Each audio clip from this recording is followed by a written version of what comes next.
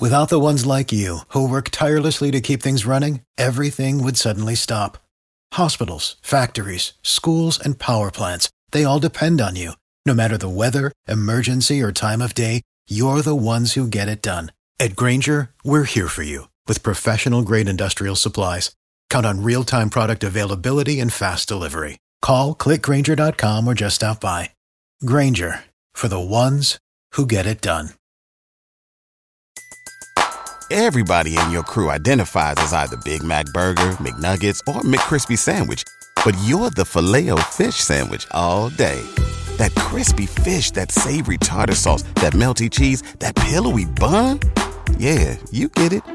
Every time. And if you love the Filet-O-Fish, right now you can catch two of the classics you love for just $6. Limited time only. Price and participation may vary. Cannot be combined with any other offer. Single item at regular price. Ba-da-ba-ba-ba. Good morning, everyone, or afternoon, or evening, or whenever you're listening to this. 2 a.m., no judgment, whatever. Welcome to Moms Talk Autism. Join us. We're gonna chat all about your questions today. When you become a mom, you never imagine your child getting an autism diagnosis. It feels like your dreams have shattered, like a framed photograph falling off your mantle, exploding into 1,000 pieces.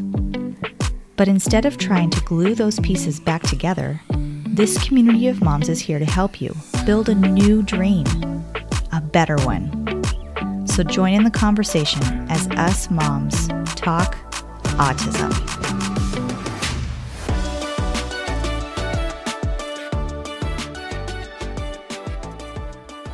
All right, so here we have today, there's me. Hi, I'm Brittany. Hi, it's me. I'm the problem, it's me. Oh. Always. I'm always the problem. I just ask my kids. It's always my fault. I'm just getting the Taylor vibes, because it's coming. It's coming. It's always good to have Taylor vibes. Yes. We have Tosh here. Tosh is our singer today. Yes. And we have our wonderful Jean. Yes. Hi. Is also here with us. I'm here. Weenie Jeannie. All the Jean, way from Mean Texas, Jean y'all. Wiener Machine. Mean Jean Wiener Machine. Okay. I'm just kidding. Okay. We're not that to that. I am Aunt Wiener. I mean, that's not wrong. She is. Yeah, that's what I'm saying. I know. Listen, get your head out of the gutter, Brittany. I'm a little surprised by Brittany. Of course it's Brittany. It's always in the gutter. It's always in the gutter. Okay. Jeez. All right. So today, guys, we recently put up a grab bag question on our Instagram and got some great questions from some of you. We also have some previous questions from like a month or two ago that we never got to. So we're slowly making our way through the list. If you ever want to, I'll just put a little plug in now. You can always DM us on Instagram. You can always email us if you have a specific question about something. We try to personally answer those questions if we can via, DM or a return email. And then we can sometimes, if we feel like it's something that the audience, all of you need to hear about as well, we'll then talk about it on the show. So yeah, you can send it to us anytime. You don't have to wait for us to prompt for more questions. So welcome to the show. Welcome to the show. Welcome to the show. Greatest show on earth right here. Okay. So we are going to start with a question that was submitted on Instagram. And this mama wants to know, what ages did your kids start talking?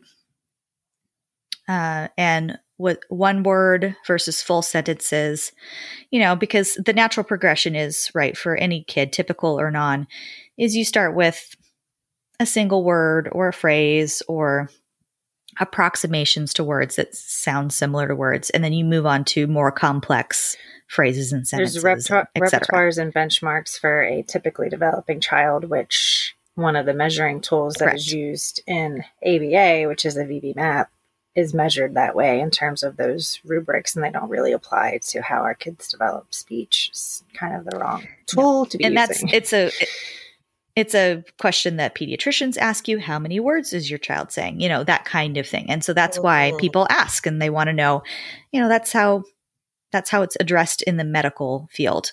Now, we have a whole episode about Gestalt language processing. with our wonderful Katya. Please go back and listen to that, and how some kids don't develop their language that way. So just keep that in mind. I mean, they don't develop the language the way we just spoke about, how it's just one word and then you build on it. You know, it goes more in a chunk, or it's not a typical building block of one word and then two words and then three words. It goes more in a cluster, and it can manifest itself in echolalia and other like imitation first, etc. So anyway, I'm not the expert on that. I have not. I'm just you were carrying that very well. You're doing very well. Oh, thank you, thank you. Go listen to Katya though; she's the expert, and we would really love to have her on again soon. So anyway, but the idea is just keep that in mind, right? We can talk about what our kids have and haven't done, but that doesn't necessarily mean that your child is going to do the same thing. So yeah. Jean, why don't you go ahead and tell us about Rory and McKenna and their language development? Okay, so that is one of the obviously one of the biggest signifiers once it came down to diagnostic criteria for Rory's autism diagnosis.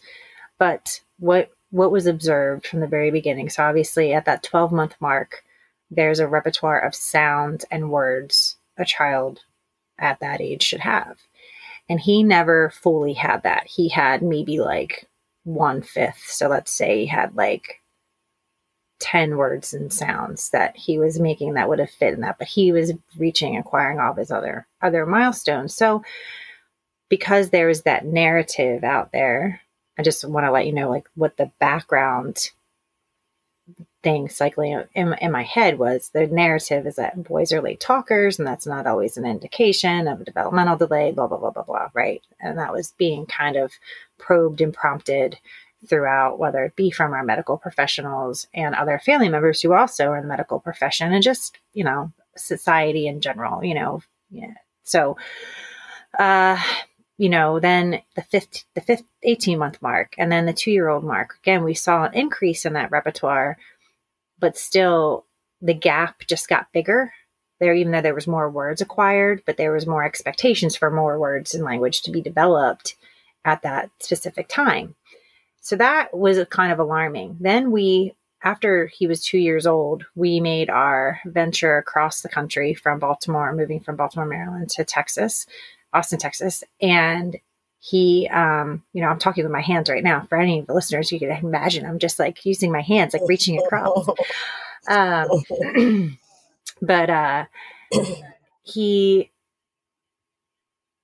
we didn't notice it right away because we were just so inundated. I literally had given birth to McKenna like 3 weeks after we had moved, and I had been on modified bed rest as well. Things were just really intense and a lot of changes. I think it was maybe like, so we moved at the mid to end November, that following January. So maybe 2.5 months later, we noticed that he only had 2 or 3 words, and it was limited to mom and dad. And there was nothing else that he was saying. Like maybe there were some vocalizations, but it was really strange. And I didn't know how to interpret that. But again, the same narratives kept popping up.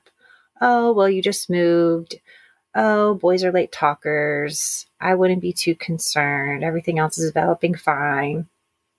You know, according to them, right? Even though obviously we noticed other things. And them, you mean like doctors or family and friends? All of the above? All of the above. Okay. All of the above for sure. Sorry, let me be specific there. But my friend was a speech language pathologist, not working with the pediatric population, but she had a child that was the same age as Rory. She was able to funnel me some foundational tools for like to have to agitate and generate and prompt for some language development. And I tried that for about 9 months, and I was like, I'm not getting anywhere. And he was approaching the age of 3. And even though the pediatrician at the time was in the wheelhouse of boys are late talkers, sometimes 5 and 6 year olds just randomly start talking, and you know, they didn't think that was any indication for anything, whatever. I said, I really think we should just maybe get him evaluated for his speech. This is me finally getting on board. Like every pediatric appointment we had for like a milestone checkup, the only thing that Brad was kind of paying attention to was like, oh, well, what did, those, could you fill out all those parent assessments and submit that to your pediatrician? I'm like, well, what did, pediatricians say? And, how did you answer this question? In the very beginnings, like that first year and a half, he was attending those appointments. So he was there for them. And that was a point of conflict that we had because we didn't necessarily agree on how the questions were being answered. From like a collective standpoint, like we weren't on the same page there, but, the pediatrician was like, okay, well, it can't hurt. So let's just get a speech assessment done. So again, because it was being downplayed so much, and I referenced this in other episodes or whatever, it's when we finally got the assessment done and the delivered diagnostic criteria was he had severe receptive and expressive speech delay. And I was like, oh my God, so then. So when he received that diagnosis, you'd say he had like 2 or 3 words at that point. Mm-hmm. And then. And that's like age 3. Yes. He had just turned 3. And then we start speech and you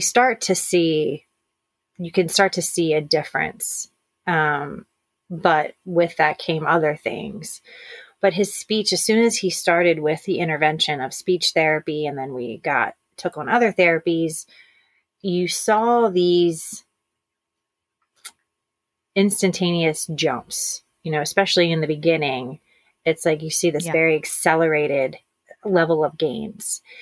And there's areas where we saw lulls. But I will say, at no point was there ever a regression in his speech. There's always been progress. Maybe we've had to revisit and had to do some maintenance, so kind of like revisiting some older concepts, but it's very strategic about how to do that, because a lot of times they can do that as a practice and clinicians get stuck in that and the kids get bored and they get frustrated, and that can generate behaviors. And we definitely had our periods of experiencing that. When he started ABA, we experienced that big acceleration, like in a large way. And of course, they're using the VB map to measure his speech. And it was kind of like we were steadily moving at this like real nice pace. But you get to the end of filling out the rest of that grid and completing what would be, considered all the prerequisite skills to speech and language. I think it's supposed to measure up to like 3 years old or 4 years old, something like that. And he was not, it was like not closing that gap. And then there was this point of contention that we were experiencing with therapists because we weren't on the same, they were like, well, some therapists wouldn't move to the next rubric because this rubric wasn't complete. And I would say that was total, and especially in a lot of like neurodiversity affirming therapists would totally disagree and disapprove of that approach. And I'm glad that I was advocating for it, saying, no, let's just move to the other one. He's willing to still learn additional skills, even if there may be not skills in this particular area yet. Maybe they'll come and they'll trail behind. And I had people explain to me that our kids, this is before even understanding Gestalt language speakers, our kids they have scissor skills, right? So it's like their progress is just not linear. They may like jump ahead and like master something in a completely different arena. But anyway, so where he is now, he's now 9, going to be 10. I would say he started coming into more sentences, sort of structured kind of sentence like language like last year. And now, it's still it's not just, you can't have a smooth conversation with Rory, but you can be more conversational with him.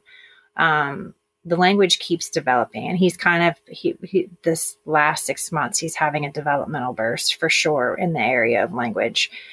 And so it's like, it's not stopping. There's been no plateau for him. And that's very positive. Which is amazing. It's totally amazing. It's completely amazing. It's, it just, and where I was feeling frustrated when he was 4 and 5 about, like, I was thinking, and because people always put our kids in boxes, love it, that the girls that have early intervention can acquire and are speaking by like 4 and 5. And then the boys are speaking more, at 7, 8, and 9. And as I started to see that, I thought, it's odd. I set my expectations kind of there, just kind of getting a pulse or just measuring like how Rory's speech was developing. I was like, if I see where this is going, this is probably where we're going to land. And it just, that seems kind of accurate, but it was not, again, it hasn't been linear. It hasn't been all smooth. And there's been periods of time where we just focused too long on one thing before moving to the other. But, so hold on to that thought, and let's circle back to the typical kids in a second. I want to hear about Jack now, and let's, because it's polar opposite than Rory. Okay, exactly. So let's talk about that for a second. Yeah. And just so that everybody out there remembers, Jack and Rory are the same age. They are 5 months apart? 4 months. Because Rory's end of August. 4 months apart? Yeah. End of August. That's right. Okay. Yes. And so literally to a T, because I think this is the 24th. So Jack's a Christmas baby. Yes. 24th. Yeah. Yeah. Yeah. So, they are neck and neck, but our situation was very, very different. Jack being a preemie, there's always the talk about the delays in all areas. And so we are fully prepared for that. But I was just looking back at photos and videos, and Jack was completely typically developing in the speech realm, for his age. And then also for being a preemie, he was totally catching up to that 1 year mark, like they predict will happen. I'm trying to think back though to, it was about right around the 18 to 2 year mark that when we would read books with Jack, he would just be able to look at the book and just recite what the page said. He didn't know how to read. He still doesn't know how to read, you guys. But he had memorized it, and just by the look of the picture and whatever, he could recite that entire page. So it was hard for us. There were the other benchmarks that we were recognizing with him there possibly being something, him on we didn't know, on the spectrum, some kind of delay with the occupational side of it, etc. But the speech he was right on track with the speech. Now, he did get into early intervention. With early intervention, they test you either in or out of the public school district at the age of 3. Jack was tested out.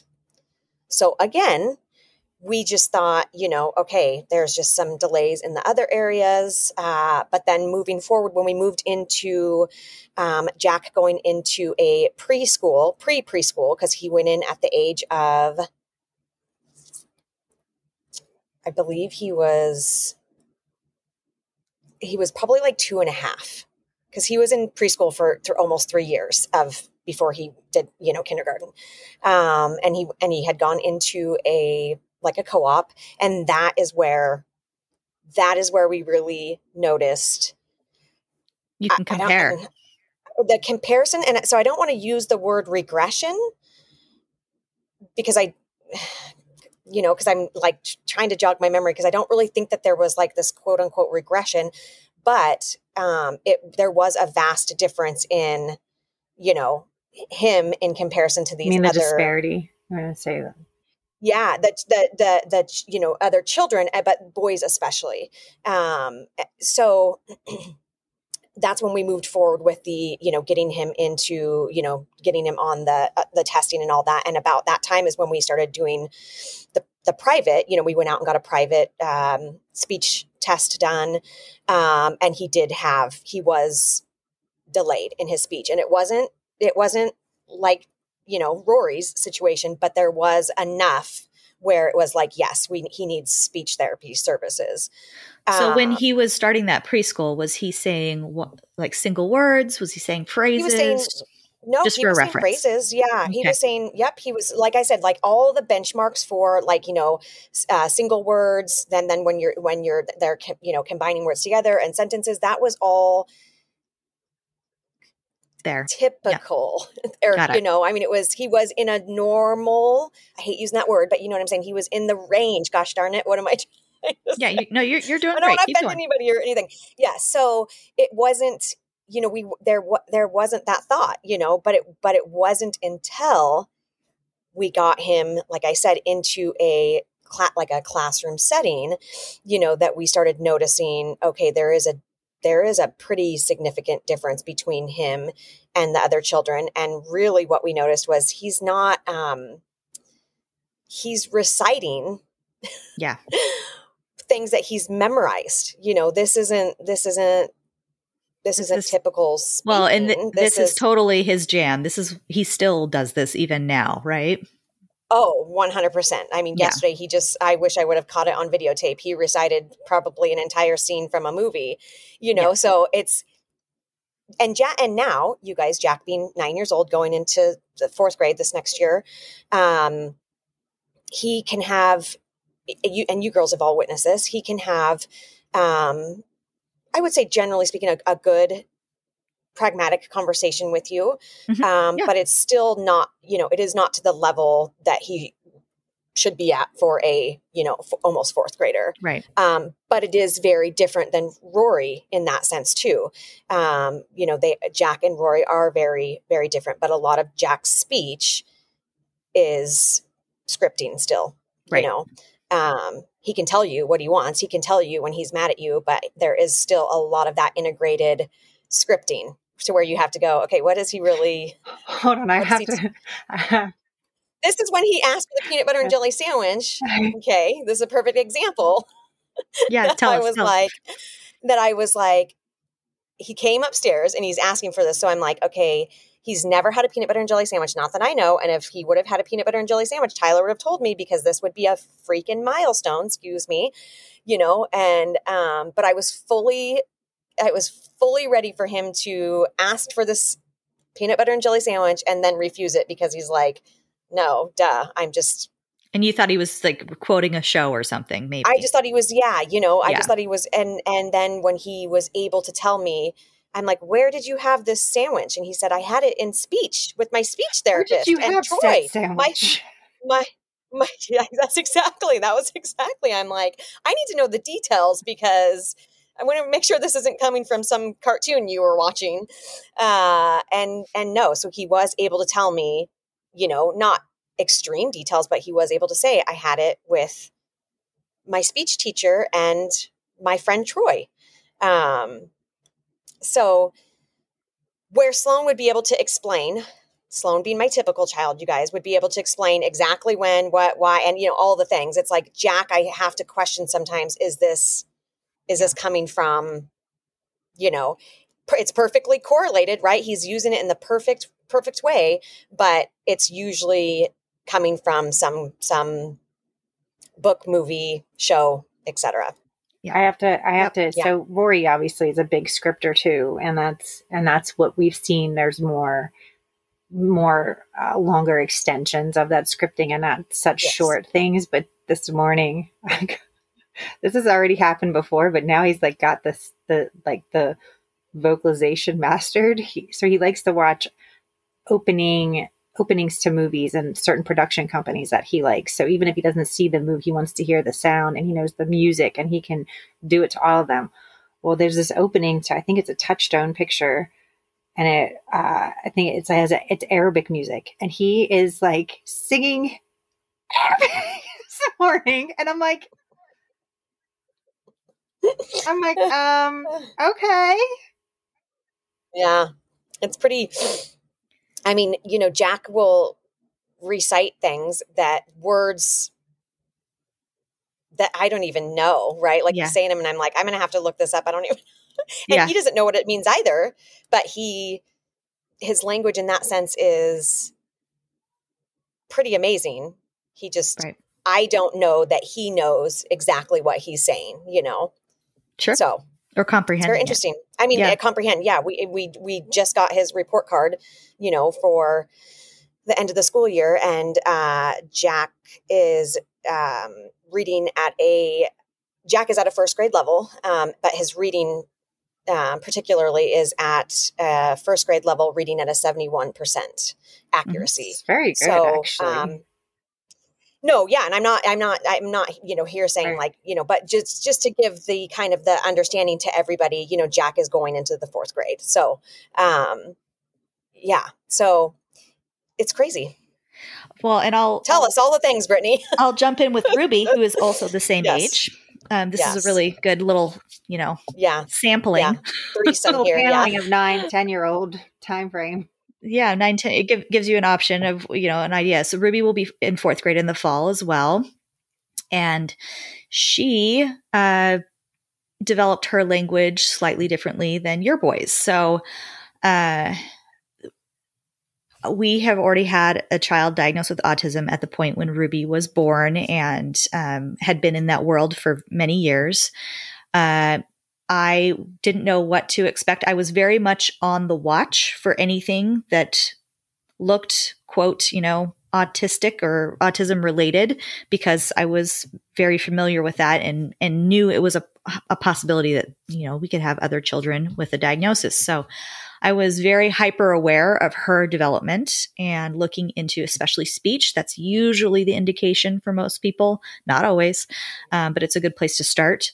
And the child between Austin and Ruby, Tyler, had speech delay, and we did speech therapy for him. He's never been diagnosed with autism. He is not autistic, but he did do speech therapy as a toddler and preschooler, and then, quote, graduated out of speech therapy. He is now in typical school and needs no additional support in any way academically. So I don't think I ever knew that. I didn't know Tyler had speech therapy.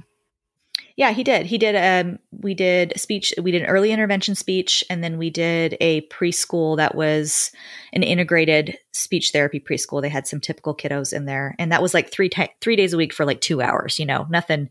But he still remembers Miss G, oh. And that was a great. It really helped him a lot. It was appropriate, and it did what it was meant to do. And he was ready for kindergarten because we had him in that program. We didn't have any other, autistic behaviors or other indicators that we needed to take it further than that for Tyler. So I'm kind of thinking that's where my head is when Ruby is showing some speech delay. Oh, okay. We're going to head down this path again. It's probably similar to Tyler. And so that's where I started, was with the speech. We got her tested. Sure enough, yep, she was delayed in her speech. We got her involved in some of the same programs.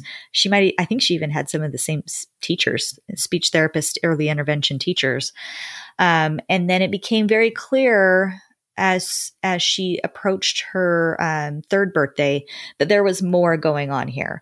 We were noticing a lot of frustrations and behaviors and things. Her speech was not developing as Tyler's did. Like the programs we had in place, she wasn't progressing at the same speed, and that's fine. But at the same time, I, being hyper aware, just test. Let's just test it. I would like some further testing on this. I would like to fill out some things. I would like to talk to a school psychologist. I would like to talk to a medical psychologist, in the medical field. And we're just going to I'm checking all the boxes because if you guys know, that's my jam. I know. I'm glad that you just said that. You just led into exactly what was going on in my mind. I was like, if only anybody knows that this is totally Brittany. If everybody's brain could just operate like Brittany's does so calmly, be like, I would like to see the following things. Let's just check it all out. I want to like make, like, we're just going to rule things out. Exactly. Like, that's how I go. So that's my life. So anyway, we got her tested and things, and I didn't really think that she was going to get an autism diagnosis. Secretly, this is weird to hear, but I think this is an important point. Secretly, I was hoping she would. Because that means I was going to be able to get more support. I would rather have a diagnosis and have more programs and therapies and opportunities presented and offered to me that then I can choose from, as opposed to my child not getting a diagnosis or not getting the quote approval from the experts that's saying, yes, they need this. And then me having to fight for those services that I think are appropriate. Give me an A. So, A. I got your A. Yeah, I got totally. your accessibility. Yeah. That's what you want. Like, that's what we're. That's what you want. Yeah. And I'm not saying lie. Please don't lie. Like, be accurate on your, filling out of forms or talking to the doctors. But you already knew what came along. Do not downplay it. Right. Yeah. But you knew. I'm a seasoned parent. You knew what, if she got that diagnosis. Other parents wouldn't know that. Right. You need to be brutally honest with yourself and with the doctors and the professionals that are trying to help you. And if you're waffling between 1 and 2 numbers, like, I don't know, is this a 3 or a 4 on the bubble sheet or whatever, choose the higher one. Choose the one that is more severe. If it truly is like, oh, this could go either way, choose the more severe option, because it is better for you to have get the diagnosis and be offered services than for you to be like, man, they're right on the edge, but it's too bad you missed it by 2 points. You don't get to qualify for this service. Mm-hmm. It's just better. Anyway, it's a complete side note. Sorry there. No, but that's what we did for Ruby. And we got the speech started. And with the speech for Ruby, it just, because she wasn't progressing, she was aware, she knew what was going on. She wanted to communicate as a young toddler, 3 and 4 years old, but she was so frustrated by her inability to communicate effectively verbally that it developed into a lot of really hard behaviors. Her 3s, the terrible 3s, terrible 2s are nothing, you guys. It's the terrible 3s, really. It was really, really hard. She really struggled with being able to tell us what she wanted or what she didn't want, and us being able to verbalize things in a way that she would be able to comprehend. We worked through those. We did speech therapy. It was a lot of very, very short one-word communication at that age, and it has very slowly and steadily developed over time. She is now 9 years old. We are now to the point, we do scripting too. Like right now, an example for us of scripting is we're really into Bluey. And there's an episode in season 3 called Bin Night, and where the dad and the girls take the garbage cans out to the curb. And it's over several days, like several weeks, and it's showing every night that they take and the conversations they're having. And I think it's anyway. Bluey asks every once in a while what she can be when she grows up. Like she'll say, "Can I be an astronaut when I grow up? Can I be a school teacher?" Like she changes. I'm a little disappointed whatever the you did not use occupation the is. accent when you just said that. I am not an accent person. No, sorry, I will butcher it, and people will be offended. So absolutely not. But the mom always responds with, "Yeah, if you'd like." And so that's what Ruby does now. And she first started off quoting whatever exactly those occupations that Bluey was mentioning, but now she's kind of generalized it beyond that. And if she sees a job or something, she'll just say it like, "Mom, can I be a librarian when I grow up?" And I have to respond, as mom would respond. And I say, "Yeah, if you like." And she goes, "Hooray!" Just like Bluey. But then we have a conversation about being a librarian. It opens the door. So, but it's totally scripted. Like she's not coming up with that spontaneously, right? So we're at that phase, but there's a level of her generalizing it or adding in her own words. It's not completely scripted. And then she is starting to ask open-ended questions. That is a huge development for us. It's very sparse. It's few and far between, but it is happening. We drove by a Burger King that was being renovated that we take Austin to often because he likes chicken fries at Burger King, which are the most disgusting things. I'm sorry, Burger King, but they're really gross. Anyway, Austin loves them. But this particular Burger King was under construction and down for, a period of time. Well, it turns out they're changing it into a Starbucks. It's not a Burger King anymore. And so it was finally done. The construction was done. They got the Starbucks sign up and we passed by it. And Ruby looked at it and she goes, "What happened to that Burger King?"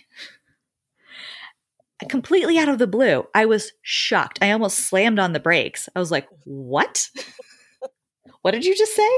Because there's no script for that anywhere. Yes. But to have her to have that thought and then be able to articulate it in a way that I understood it, and it was appropriate for the setting because we had just passed by it. And then we're like, "Thank you for also pointing it out to your brother, who's going to flip out." Yeah, I know. That's now going to have where's my chicken fries? Where am I going to get my chicken fries now? These disgusting chicken fries. Luckily, we have another one nearby.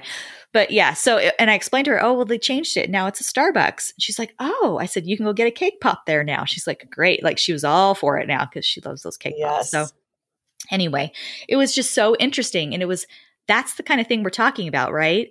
Right. The peanut butter and jelly sandwich. Yes. Noticing a building change and her being able to acknowledge it and then communicate it to me. That's where we're at. Now, a typical fourth grader, that's no problem. Like that's like every day of the week, all day long, whatever. And even younger than that. But for us, that's a huge deal. And so that's kind of where we're all at. Ruby she can have a conversation. It is not at a fourth grade level. I'd say it's more maybe a first or second grade level as far as phrasing, the depth of the conversation, the comprehension, but it is there and it continues to grow. It's very interesting though, not all language, just spoken language isn't always the best developmental indicator, right? She reads at a fourth grade level. Right. She can pronounce any word. She can sound it out. She loves Fancy Nancy books, some of the higher up, like step into reading versions. She can read the French words in there. She can read, isn't it so crazy how different she can read anything. 3 of them are? Yeah. She's reading chapter books now. We've Unicorn Diaries and Owl Diaries. Those are great ones to start with if you have someone who's interested in those animals. She reads a chapter every night before she goes to bed. Now, if you ask her what happened in the book, she might not be able to tell you. Yes, yeah. But she can literally read all the words to you. So, it's so complicated.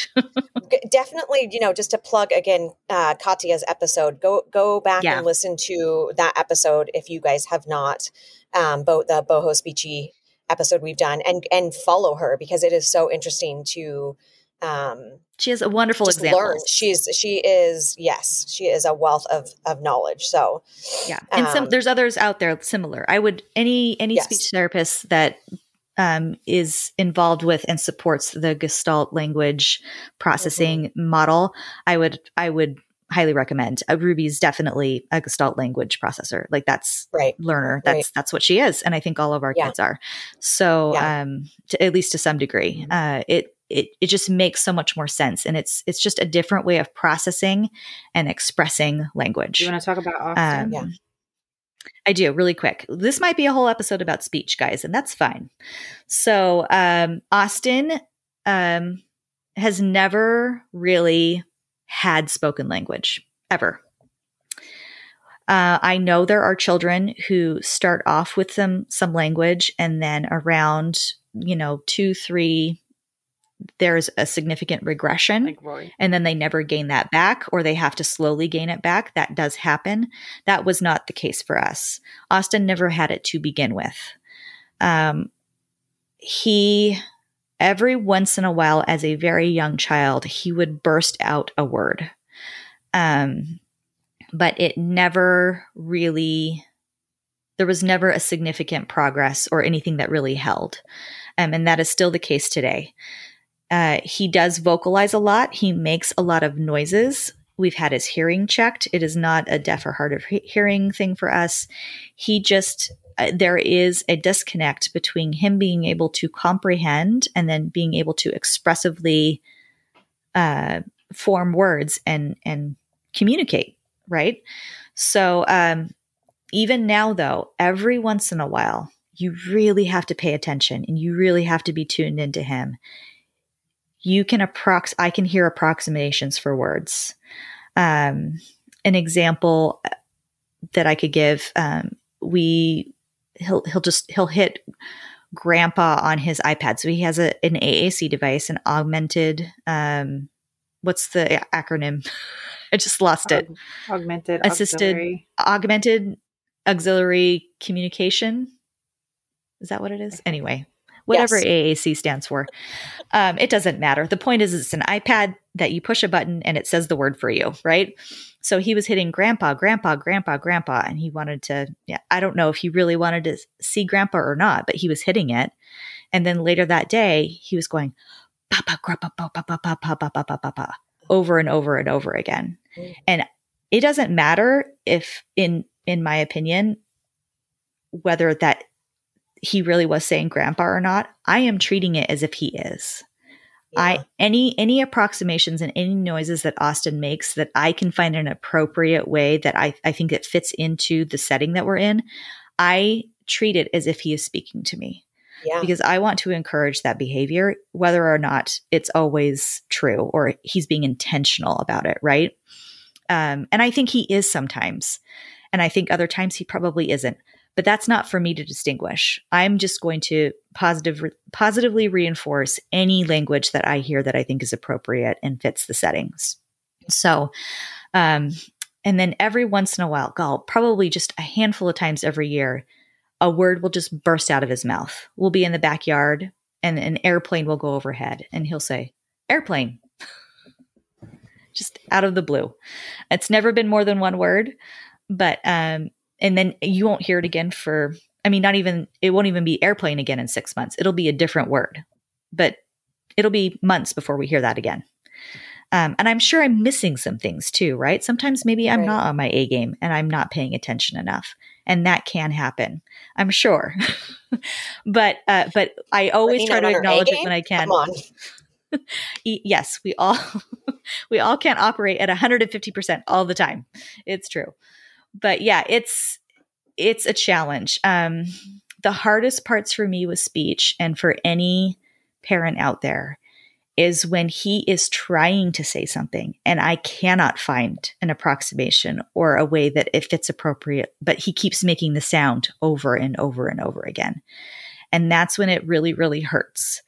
And I feel like I'm failing as his parent. And I just want to acknowledge that in case that is happening to you out there, listeners.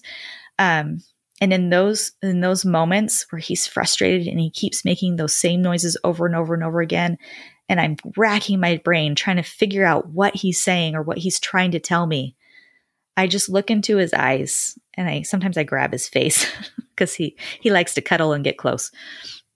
And I just look into his eyes and I just tell him, I say, Austin, I'm hearing you. I'm listening. I don't understand, but I'm listening to you. Okay. I just need you to know. I just need you to keep trying. Just keep trying. And I will always, always listen to you. Sorry.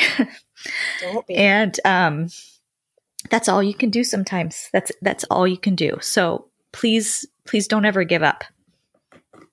If that's where you're at with your child, no matter what age. So there's a couple things that this was all such a good variation of examples for all of like our community and the listeners listening right now. But a couple of things I wanted to say to make sure again, like that people know that language is not just what's spoken. And even those that do speak, all of us are, fluent in our speech and language. 57% of all languages spoken is nonverbal language. And so that's an excellent point. So I think it's very important to keep that in mind, that speech is not everything. In the very beginning of our journey, and I got Rory into this specialized private school that was geared towards kids with speech delays. And there was a parent seminar I was pulled into, and Rory's 4 years old at the time. And they're saying, you need to mentally prepare for your child never to speak. And so I remember sitting in those spaces. And if you're sitting in a space like that and people are feeding that information, or if that fear is overrunning you, I think that everything that we expressed today is a good reminder of do not let that fear rule you. Do not let that rule your decisions. Yes. Don't let that determine the outcome for your child. It's so easy to get in that headspace. And I think that's important to share, because I feel like that is where that question comes from. That question that we got comes from the space of, is my child ever going to speak? And it's this comparison. Right. I remember asking the professionals, his speech therapist at the time, the ABA therapist at the time, and saying, what's your, over under when you think Rory's going to talk? Do you think he's going to talk? Rightfully so. Their response is, I can't give you that answer. I don't have that answer for you. I'm sure they wanted, as frustrating as it is. I think they had their speculations. I'm also guaranteed that they'd have their speculations on that. But even as professionals, clinically, they cannot provide that information to you. They can't tell you. And so I feel like, to me, in my heart, in my head, I feel like that was why we were getting that question. And so if that is where you're sitting in, know that I remember being in that space, and I'm glad I didn't accept that, by the way. I was very put off by the fact that we were having that conversation at 4 years old, to have to think about considering that and thinking that was all. I knew that wasn't the depth of what speech is. I mean, that was a hard concept for Brad to understand. That was something we were butting up against all the time, because he was like, speech and language aren't the same thing. They're interconnected, but language is a multitude of things. It's not just, it's not the spoken word, so he couldn't gravitate or grapple, he couldn't disseminate between those two concepts. So anyway, I do think we have more time for grab bag questions. I don't know when we started. We probably, I don't want to try to do a different subject and then not be able to give that subject its due. Fully, yes. But maybe we can do like an adjacent question real quick. So go ahead, Tosh. No, and I just wanted to say, where you professionals are professional, but they are not everything. The four of us girls we are only barely professionals of our own children, and not even then, right? And our stories are just that. They are our stories, and obviously similar and vastly different at the same time. So if you are sitting in that, like Jean said, in that situation, is my child ever going to speak? Or maybe you're like my situation where Jack started talking right away, but it is just the not mimicking. What am I trying to say? Imitation. Yeah. Yes. The echolalia. Echolalia. There we go. It's going to be just different for each one of you. So yes, very much like you said, Jean, don't sit in that. Always go with your gut feeling as the parent to these children, and I mean, yeah. And in that same vein, this is my question, right? This is my adjacent question that we can each answer, hopefully briefly. I'm saying that for myself just as much as you do. What out of all of the speech, quote, speech therapy or interventions or things that you've done for speech specifically, which therapy, treatment, program have you felt has been the most effective or helpful for your child? Where did you see the most progress? If you can pinpoint it to like a specific teacher or a way that an approach that was used that was the most helpful, think about that. I can start if you guys are still. You can start, Brittany. I do have an answer, but okay. Go ahead. Okay. All right. So for like Tyler, for instance, who was doing his speech therapy as a young child, we did a program called Writing Without Tears.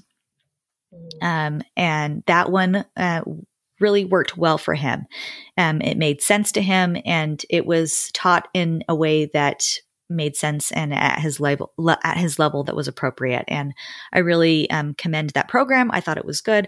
It's not perfect. It's not for everybody, but it worked. That's a good one that I can recommend. For Ruby, where we saw the most progress and the most change in her speech at that young toddler age was having her in a classroom, a preschool classroom that was integrated, meaning approximately half of the children had some kind of developmental delay. It did not necessarily need to be autism. There's Down syndrome. There's all sorts of different diagnoses in that classroom. And then the other half of the children were typical peers, whether they were siblings or a friend or a cousin or, just kids in the neighborhood who wanted to do some preschool. And that classroom, it was at an elementary school. It was a kindergarten-like classroom, about the size of a kindergarten classroom. And there was about 20 kids in the class. So it was about as similar as you could get to a kindergarten class, but with all the extra support of having the head teacher be a special education teacher with proper training and appropriate amount of aides for the classroom. It was every day of the week, which is really, really important for routine and repetition for the kids, but it was a shortened day. Mm-hmm. And I really commend that program that my school district has. That's literally the school district I live in has that program. And it was really, really good for her. That classroom and that class prepared her for kindergarten. Yes. She was more prepared for kindergarten because of that particular situation. Now, that situation for Austin would not have been appropriate. So it's just wherever your child is and finding the right program for them. So, yeah. Jean, I'm going to go next because I'm going to just piggyback right off of Brittany. Okay. Same. Exact same situation for Jack. It was when we got him into the school district on his IEP in preschool, and it was almost probably an identical program. It was an integrated program. It was, that with a specialized teacher, so a SPED teacher, with the appropriate amount of para-educators, but it was set up exactly the same, like a kindergarten setting, and really pushing forward for that integration into a gen ed kindergarten classroom. So Jack was completely ready for kindergarten. And by the time he hit kindergarten and middle of kindergarten, everything was by peer example. He was following by peer example. So, and that's such a good point too, really quick. So for you, Jack was able to go into a gen ed kindergarten because of that program and that extra support he had. Despite Ruby being in that program and we making leaps and bounds, Ruby did not go to a gen ed kindergarten. It was deemed, she was tested. We had everything looked at right before kindergarten. And she was put into, it's called SDC here, special day class. And it's a special needs class. Now she spends half of her day or most of her day in SDC, and then she goes to a gen ed class for certain points of her day. Right now, that is appropriate for her. But even if you do those kinds of programs, it isn't a guarantee that they're going to be ready for gen ed. Just keep that in mind. Okay, so let me make a little addendum to that. We're taking over, Jane.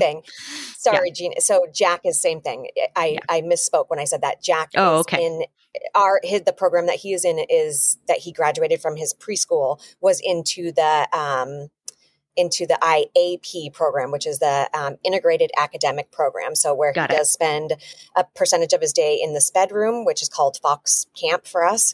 And then a portion of his day in his gen ed, whatever grade he's in. So same thing. Okay. No. So now that we cleared all that up, go ahead, Jane. I mean, and that's also state for the record. And I think it's a hard concept to have or hard concept to get behind because it's special ed is so siloed still in people's mentalities is that our kids are general education students first and foremost all the time, all day, every day of the week. And it's very hard to wrap your head around. I don't care how many needs your child has, always know that they are part of that space. When you have an IEP, there should be a general education teacher at your IEP meeting as well, in addition to any special education teachers. Absolutely. Yep. So I would say too, because I work in the school district as a trustee, there's different variations of that handwriting with no tears program. So programs like the ones that Brittany mentioned, there's even further developed new stuff out there. And so your school district may have some of that integrated into their curriculum as a part of their intervention plan. So even if, let's say, your child doesn't have an educational plan, doesn't have an IEP or 504, any of that, know that your school districts also have 3-tiered intervention plans, and they have curriculum like that. And so you can always ask for that too. So if you are in the beginning stages of like thinking about assessments and what that could look like, know that that's a question you can ponder without having to be so hard and fast right into, all right, my child, I need a full assessment for my child, and I think they need more supports and resources. There's definitely different ways to kind of go about it. So when you mentioned that, it just kind of prompted me for that, because again, our community is all in different places with where their kids are at. And we just don't know what's out there. We don't know until we're in this arena. So I would say my answer to this question is more of a strategy that was adopted, not particularly necessarily one methodology or therapy, because for Rory, I feel like it was a multifaceted approach that I took on. And so where we really saw things align and congeal in how he was doing well. And I was he got a speech and OT team that operated together, and we had a oral motor specialist come in, and that identifying these certain oral motor things and applying that and roping that into his occupational and speech therapy program, integrated into his ABA therapy. He was also the whole unit was synergistically working together, where you saw we really got to see these huge developmental bursts of language. And at the same turning point in tandem, what happened is that I had him in integrated classrooms. So first he was in just a general education preschool before diagnosis, or like the initial stages of diagnosis. And then when I did mainstream him into a public school setting, and I sought out a school district that had that integrated program, it's not the fixed model here in Texas. Not every school district has this model. Pflugerville was unique and had the Pegasus program. That's what the program was called, for their PPCD program. For those students, half of the students were typically developing peers, which actually were the students of the administrators. That's how they got to shape that program. So it was all the teachers' kids in this classroom. And then you had the other kids had all different types, full range of different types of disabilities. And always keeping him in those integrated environments, while also, again, synergistically working with his teams. That's where I saw that. The one element too that we really believed in, or I believed in at that time, was Rory's equine therapy. That was a part of it. Many of his occupational therapy goals focused on those core muscles. Strong core is theorized to help generate speech. And so there's a huge, because equine is multi-sensory input, it really worked well into the scope of all the other therapies that we had going on at the same time. And so after he would have an equine lesson, you would see almost like, it was like all this language that wasn't there would just start coming up. Now, it was kind of fleeting. It didn't always generalize. It didn't always kind of stick around, but we were consistent with it, and while we were still working on his occupational therapy goals a lot, they were focusing a lot on his core exercises. So you would see that kind of it would be reinforced. So I really would just say that for us, and especially with Rory's subtype being a level 3 on the autism spectrum, it really was this multifaceted approach. There wasn't just this like one thing. And those multifaceted approaches, I think we all have them for our children in some form or another. That is the most effective. That is really the key, is finding that cocktail of all of those things. What's your cocktail? Therapies, teachers. Yeah. Medications, all of it together can really make a difference. And it's complicated, and that's on us parents. So we're here in that with you. So, all right. This has been amazing. This is Grab Bag Speech Edition. We'll call that, because we just talked about speech, and I think that's great. So I have a prompt for your guys' peak of the week. Oh, thank you. We'll be a little bit more specific about it. We're not sure exactly when this episode's going to drop. So I would like to know what media, whether that's movie, TV, music, book, some kind of entertainment that you have watched, read, or listened to recently that you have enjoyed and would recommend to somebody else. Oh. What do you guys, any thoughts on that? Yeah. Come on, Tosh. Mine's not going to be. You mean it's not appropriate? Tosh loves to watch TV.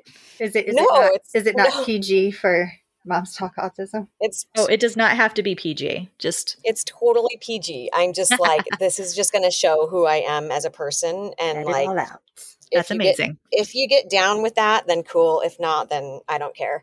Tyler and I just recently finished the Dear Mama series about Tupac, his life and death, where his mom being a huge part of it. It's a little short docuseries, and it was so good.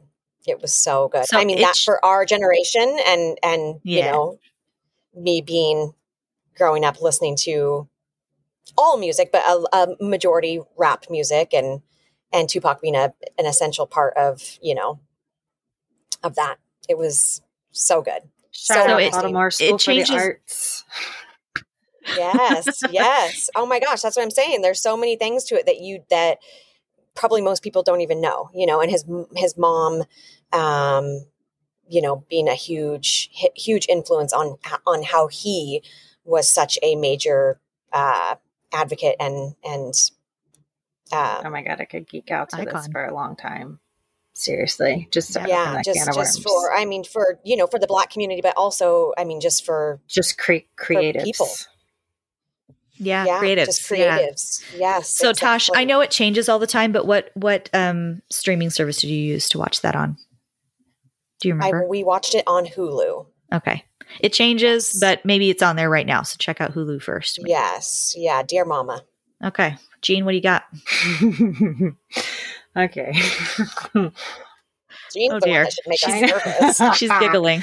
I know. Talk about me. Come on, Jean. No, I didn't know. I was like, well, this could be a multitude of things that she's going to recommend, because Tosh has got all of the things. Choose one. She's a library. So I am on an Apple TV kick right now. So I finally finished Ted Lasso, the season 3. I cried like a baby, and I was like, why is this over? I need more of this. Like it was so well done. Like they went out so well. The messaging in that show is so powerful, current with the times. It was, I think it was a perfect series. It was. And then I don't know that you could have done anything differently. And then for my own enjoyment, I moved right on to Loot, which is about a divorcee. She was a multi-billion-dollar divorcee. That's on. It's on Apple. Oh yes, Maya Rudolph. What's her name? Maya Rudolph, which I love. Oh my gosh, that is hysterical. So that show. It's so good. Yeah, I haven't seen that. Is it Lute? Loot? Is that what you said? No, L-O-O-T, like money, like T. Oh, lute. Okay, Lute. got She's it. like, I'm like thinking she's of musical kind of instrument. like, I mean, she's that's kind where of my like head this is. like mock setup of like, you know, what's her face's Bezos, Bezos, because he's like a billionaire, and she becomes she gets 50% of all of his estate, so she becomes like the third wealthiest. It's hilarious because she's the way she hilarious. can deliver comedy. It really is well done and well written. It's a good show. Yeah, that's awesome. Mm-hmm. Mm-hmm. Well, I'm very behind on my TV, any kind of multimedia viewing of anything. I just have been. But Doug and I did sneak away this weekend. We went and saw a 9:30 a.m. showing of Indiana Jones. Oh, I heard it was so good. It's so good, you guys. I'm not going to spoil anything. I mean, maybe when this comes out, it's like old news, but it was super fun. I grew up on the Indiana Jones movies, all of them. It was like a key text in our childhood, and I loved every minute of it. I had a great time. It's not as good as, the originals from the 80s, but it's still totally worth it. And Harrison Ford is amazing. Yeah. He's in the way on Apple TV. He's on the show Shrinking, also written by Brett Goldstein. Oh my gosh, Shrinking by Brett Goldstein. I've heard that's so good. And Harrison Ford is so good in that show. It's so good. He's so good. I love him. Oh my gosh. Oh, anything Harrison Ford, we highly, highly recommend. I just have to say that this easy on the ears really quickly. So this is totally our generation. The first time I went to Disney World, we went to Universal Studios, and one of the biggest attractions was the Indiana Jones attraction. At Universal? They had one at Universal, huh? Yeah, in Disney World. Yes. In Florida. Listen, West Coast. In Florida. Okay. But I mean, so imagine like how long ago that was. Oh, we're old because I was in third grade. Well, anyways, enjoy some of these. If you haven't checked these out, we recommend all of these. Geek out on anything. We would love to hear any of your recommendations as well. So carve out some little time for yourself, even if that's a 9:30 a.m. matinee. Yeah. You might not want to eat the popcorn, but or maybe you do. Popcorn for breakfast. It's fine. It's fine. Go for it. Sneak in a mimosa with it. You're good to go. There you go. Good to go. All bases covered. Everyone, have a great day. Please follow us on Instagram at Moms Talk Autism. You can email us at hello@momstalkautism. We'd love to have your review on any of your podcast platforms, because that helps other people when they search for an autism podcast, an autism parenting podcast, which is what we are. The more reviews you get, the higher up you become in those search engines. So that's why we need those reviews. And plus, we just want to hear from you. So have a wonderful day, and we'll talk to you again soon. Bye. Bye.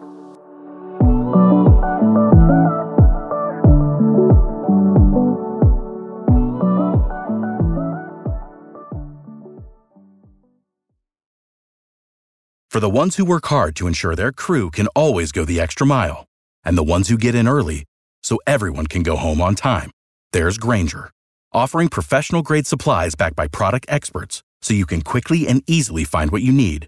Plus, you can count on access to a committed team ready to go the extra mile for you. Call, click Grainger.com, or just stop by. Grainger, for the ones who get it done.